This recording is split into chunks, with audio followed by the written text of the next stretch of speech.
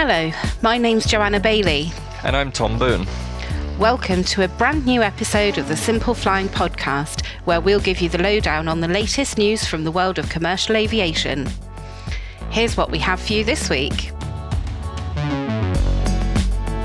Coming up in today's show, Joe will give us a lowdown on Airbus's recent reveal of its zero-emissions plane concepts, and I'll see what the future of the A380 at Lufthansa is. I'll investigate why two major British airlines are going head-to-head in Pakistan, and Tom will look at why passengers wouldn't jump from the wing of a Flybe E195. Finally, Joe will tell us all about the current craze for flights that go absolutely nowhere. So, now you know what's in store, let's get on with the show. So, I wanted to let you start this week, Joe, because I have no clue what's going on in aviation at the moment. But I'm back. We have to put a caveat on that Tom's been travelling again. I'm still locked down in Cornwall. Well, not locked down, but I haven't been anywhere. Tom is zooming around all over the place. He's just done a 600-mile road trip in Scotland, so he's completely out of touch with aviation. I'm really looking forward to having the upper hand today. So to kick off today's podcast, we're going to talk about the recent announcement, or revelation, should I say, from Airbus, of 3 new aircraft concepts for zero-emissions planes. And this was all to celebrate Zero Emissions Day, which I didn't even know was a thing, actually. But apparently it is. And in celebration of the day, Airbus unveiled these 3 aircraft concepts. So one is a narrow body, which carries somewhere from 120 to 200 passengers with a range of about 2,000 nautical miles. One is a 6-blade turboprop design for 100 or fewer passengers with around about 1,000 nautical miles range. And then we saw a resurgence of the blended wing body aircraft, which it kind of floated around earlier in the year as a potential concept for a very efficient plane. So that one, if you haven't seen it, do have a look, because it's a real break from the norm. It's got a nice wide fuselage, loads of options for cabin designs. But how are they zero emission? These all 3 planes are codenamed Zero E. And the key thing about them is they all are planned to run on hydrogen.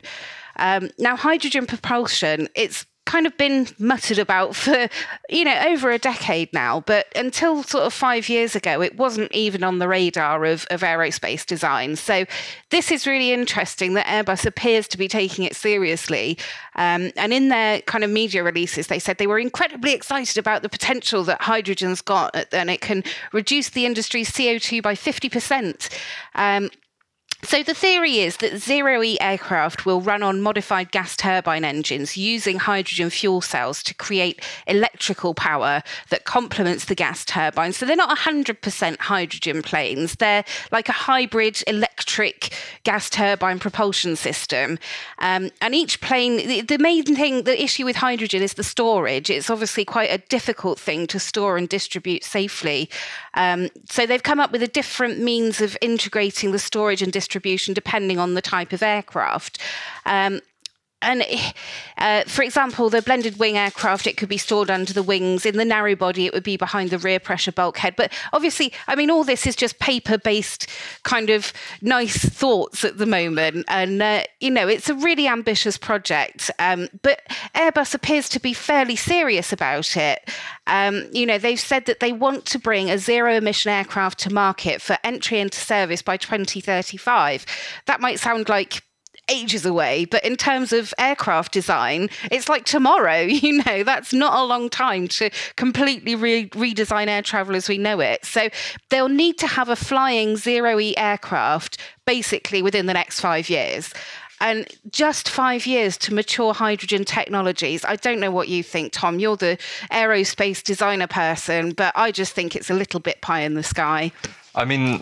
It's similar to what we were discussing on the last regular podcast with the zero emission challenge for London to New York, although I guess this will be on a much smaller scale in terms of distance, but it just still seemed very far out. But think about it, Airbus didn't even exist 50 years ago, and here they are with all these planes, the A350, even the A380. I think it's doable, but it's going to take an awful lot of work, and it's not the same as just certifying the A350, say, because you've got all of these other roadblocks. There's never been a hydrogen plane before, so that's going to have to go down a rabbit hole of certification, so it's not just the case of we have to design this aircraft, it's then we've got to get certification for it, but then we've also got to go out of the way to certify all these brand new technologies. I mean, think of this blended wing one, like that in itself with the new design, I'm sure would have all sorts, and then you've got to think about the safety of storing hydrogen on aircraft, and yeah, definitely. And, on top of that, you've got all the infrastructure issues. To actually bring something like that into service, you're going to have airports with hydrogen storage and delivery solutions. You're going to have a hydrogen production network around the world.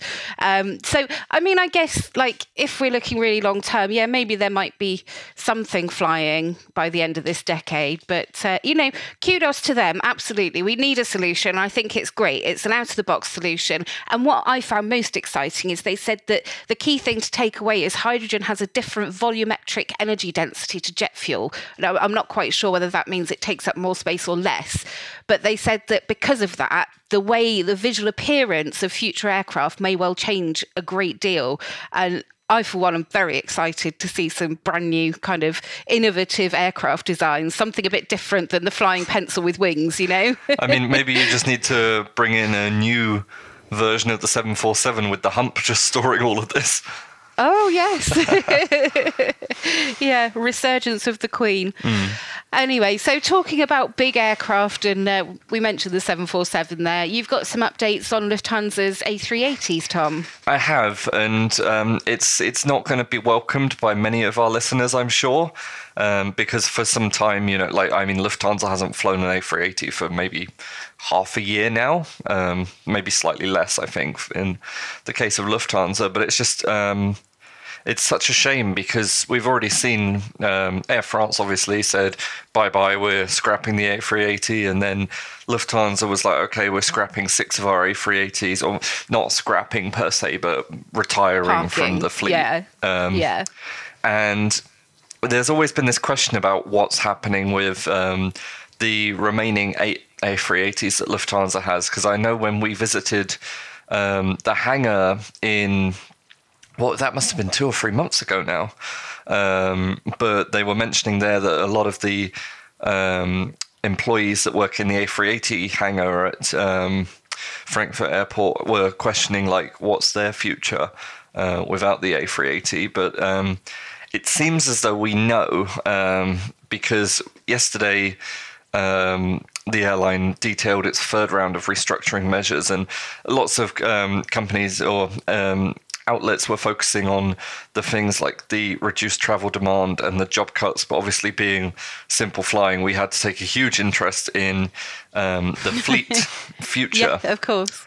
So what they said about the A380 was that after the 6 A380s were finally taken out of service in the spring, the remaining 8 A380s and 10 A340-600s, which were previously intended to be flying, will be transferred to long-term storage and removed from planning. So that's already been the case with the 340-600s, but the other A380s have remained at Frankfurt for the moment. But what they did say, which was slightly unnerving, was that these aircraft will only be reactivated in the event of an unexpectedly rapid market recovery, which basically says, unless pigs fly, it's not flying again. Oh dear. Yeah, it's not good news, really, is it? It's not, and I mean, they haven't condemned the aircraft yet, because they've still said there is this chance if there is an unexpectedly rapid market recovery. But I think the fact that the airline themselves have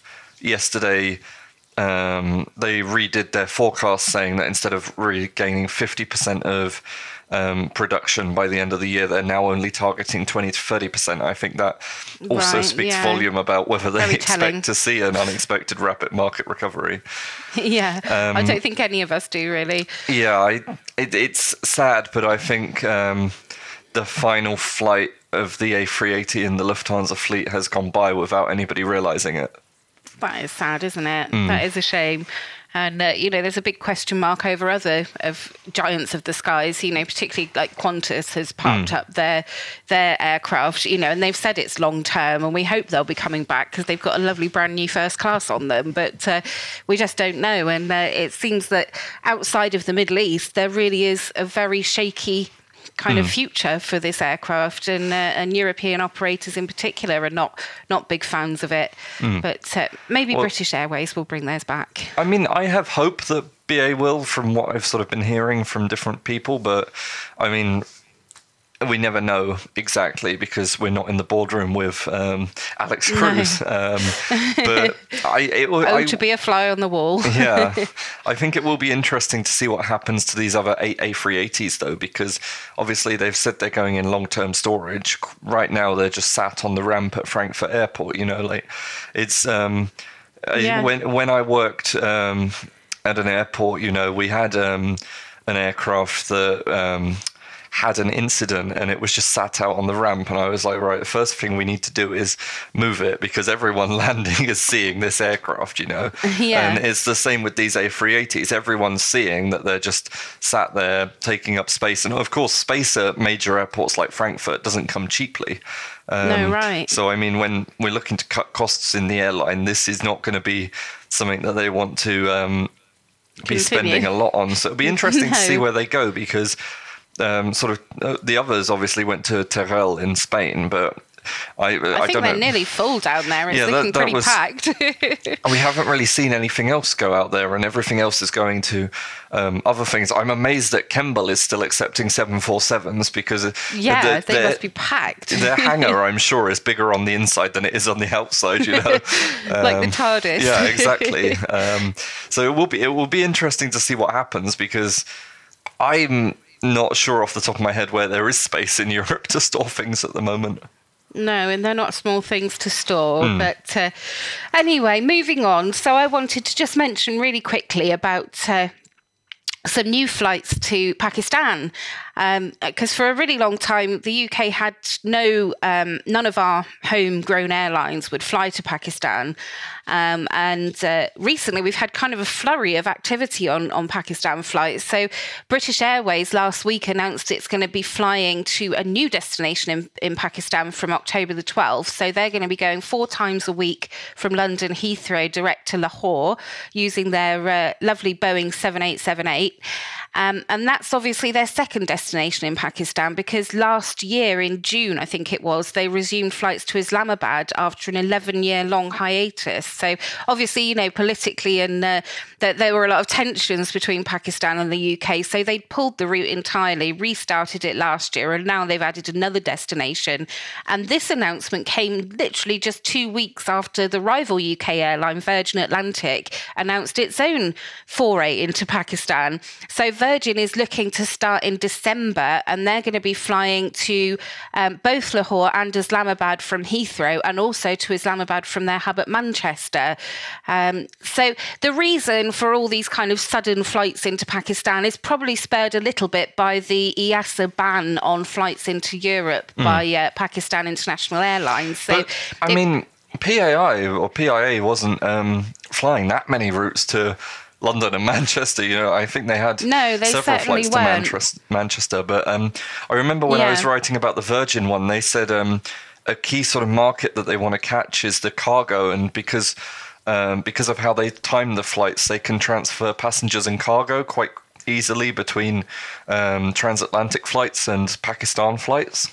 That's really interesting. Very interesting. And I know that a lot of the producers, because Pakistan is very much an export country, they produce a lot of stuff themselves, and a lot of the producers were kind of left with a surplus, particularly when PIA got banned, because they used to be kind of the vital link between Pakistan and Europe. Yeah. And obviously, if you were following along with that story, it was they're banned for 6 months from flying into the block because of a scandal involving fake pilots' licenses. So they're still trying to iron that out. They haven't made any move to appeal the ban.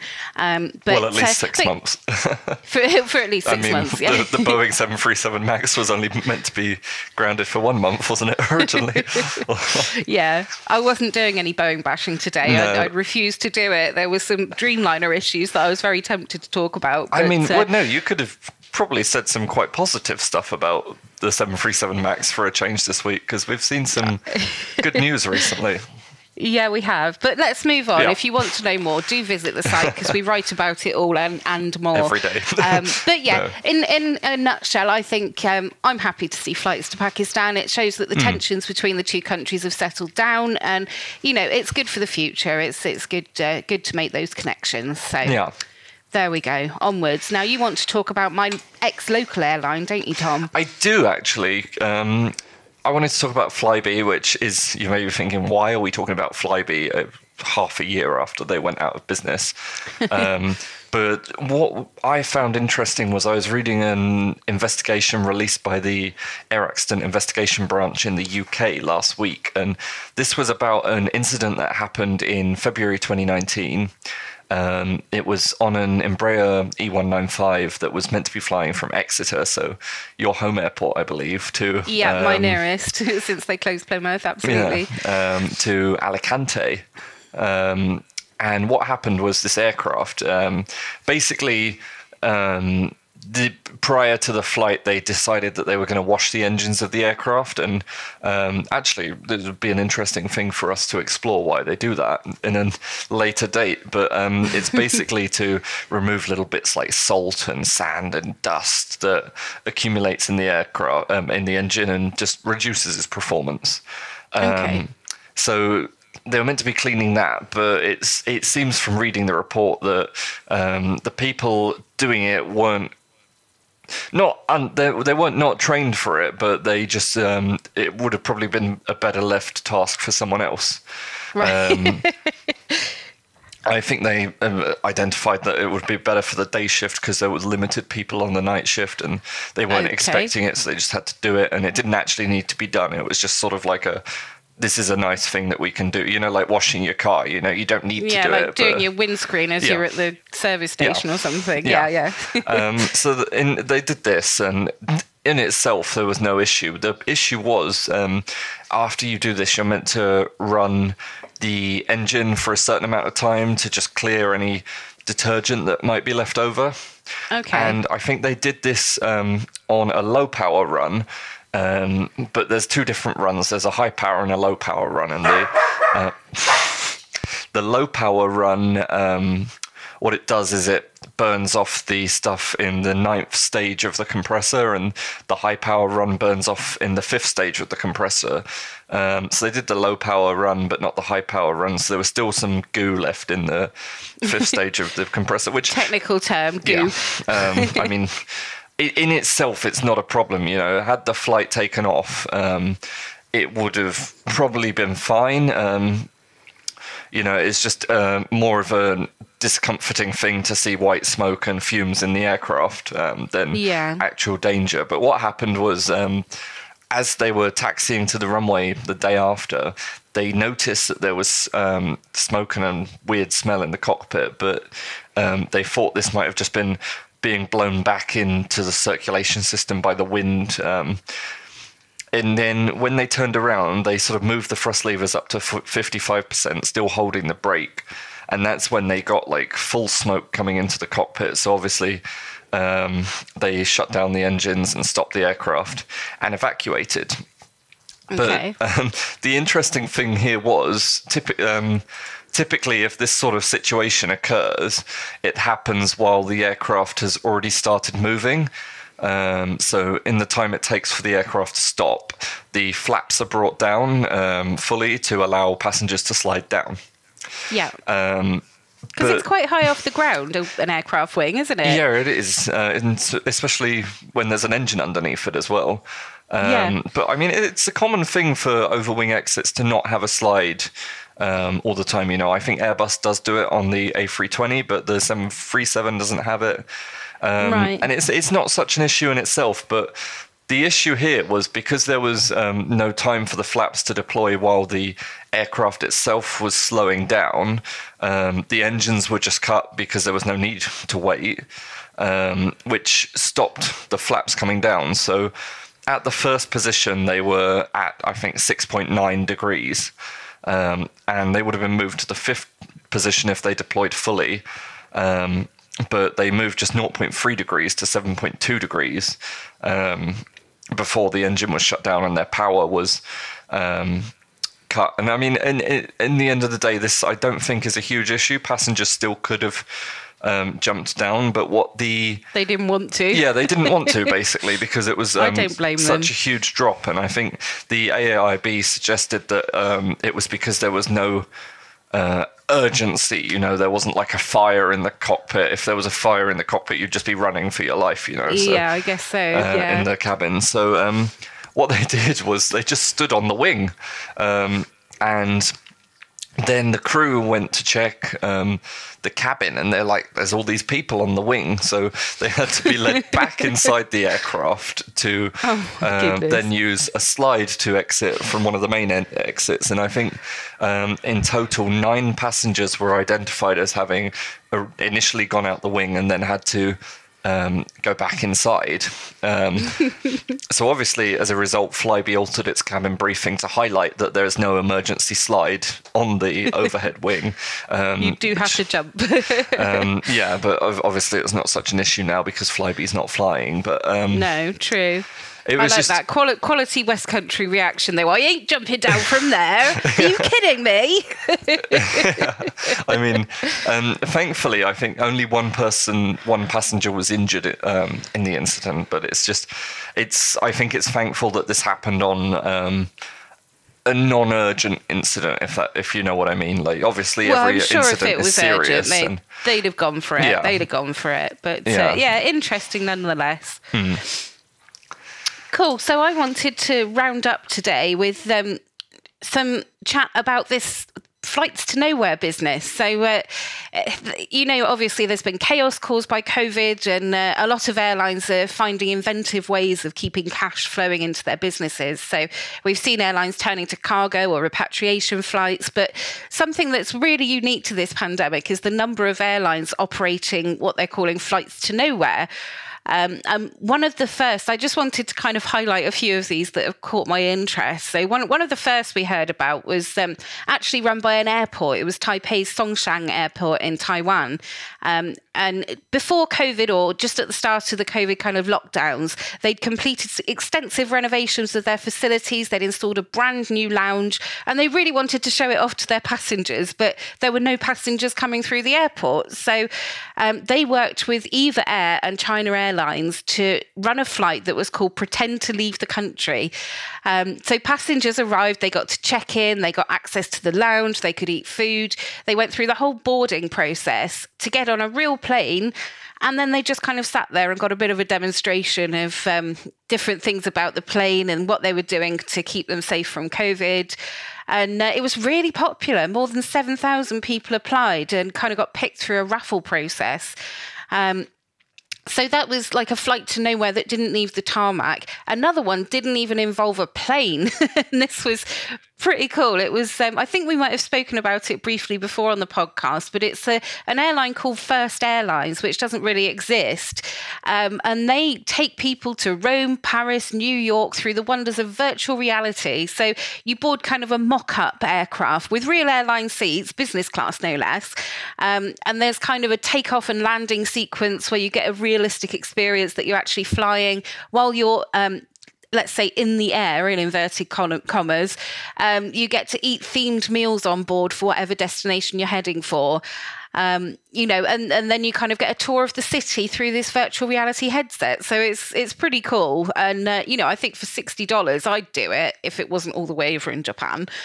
But then again, there are the airlines that actually are taking passengers into the sky. As part of their flights to nowhere. So ANA was doing this, or Nippon Airways to give them their full title. And they've got 3 of the most eye-catching Airbus A380s in the world, I will say. Well, they haven't got the 3rd one yet, but they've got 2 so far. They call them the Flying Honus, which is it means sky turtle, I believe, or something like that. So, and they're painted in the most beautiful liveries. So they want to keep them current. They want to be able to fly them. They're just for a Hawaii route from Japan to Hawaii. So they want to keep them current and keep them ready to go for when Hawaii's borders open up again. So they had to fly them. They've got to kind of keep them moving and fly them every now and then. So rather than just flying them empty, they thought, why not stick a load of passengers on board, make a bit of money and promote our Hawaii route at the same time? So they did again like a raffly sort of thing, and it was completely oversubscribed. It was such a popular flight, and they did a kind of circuit of the Tokyo area. Passengers got these unique blue Hawaii cocktails and various souvenirs to take home with them, and they're getting ready to do a second one. It was that successful. Well, no, yeah, the second one was 2 days ago. They've done it. Oh, was it? Yeah. Oh, I missed that. So that was on the green Flying Honu, wasn't it? Yes. Because the first one was the blue one. Yes. So yeah, they've done it again. Amazing. Yeah, that was 1 hour and a half on Sunday, I think. Cool. Yeah. Brilliant. So, and then, of course, we've got Taiwan Starlux Airlines, which was probably the airline we were most looking forward to seeing start operations this year. But they kind of started operations and immediately got locked down. So they've been pretending to go abroad sightseeing flight, heading out over the Pratas Islands in the South China Sea. They're going to be doing something else like that as well because it was so popular. Eva Air did a Father's Day experience where they took off from Taipei and flew for 2 hours and 45 minutes. Royal Brunei Airlines has been operating dine and fly sightseeing trips. And Singapore Airlines is also planning to do a flight from Changi to Changi in about 3 hours. So it's been really popular, and it's not just in Asia either. The most recent one that I wanted to mention was the Qantas one, where they employed a Dreamliner to do the Great Southern Land border-free flight, because Australia's got all problems, not just with travelling internationally, but like national border closures as well. So people really can't get around there at the moment. And yeah, so the first one's due to take place on October the 10th, and it will just take some joyriders from Sydney on a sightseeing trip to see things like Uluru and the Whitsundays, the Gold Coast, Byron Bay. And they put it on sale at midday sometime last week, and within 10 minutes, every single ticket is sold. And Qantas actually said it's the fastest selling flight in Qantas history. So they're absolutely looking to do some more of those flights. So it was even quicker than the 747 retirement ones. Apparently so, wow. Yeah. So I think it's a great idea. And, well, all I can say is I wish some British airlines were doing it, because I'd very happily do a little tour on a plane just to get up in the sky again. I mean, in theory, you can do a flight to nowhere with British Airways, because I was searching into it earlier, and actually as part of they do this flying with confidence course. So the caveat is that you have to sit through a day of learning about turbulence and how to deal with the anxiety generated by flying. But if you sit through the course, you do get to take a short flight from Heathrow to Heathrow, say, for example, on, cool. I guess, an A320. So yeah, I think I'd prefer one that actually took me sightseeing and like pointed out well, cool I mean, stuff. if it was from Heathrow, it would be sightseeing, because you'd either take off over London or land. So True. It's an interesting concept, and I think it's great to see airlines doing these inventive activities to get some money in and to keep their passengers loyal. So good luck to them. I just wish I was in Australia, because I'd love to do that Qantas flight myself. Well, I think that's it for today's podcast. We hope you enjoyed it, and as usual, welcome any feedback at podcast@simpleflying.com. For more great content, you can visit our website at simpleflying.com or find us on social media. Simply search for Simple Flying. If you enjoyed our podcast, please leave us a rating on your favourite podcast player. Thank you for listening. Bye.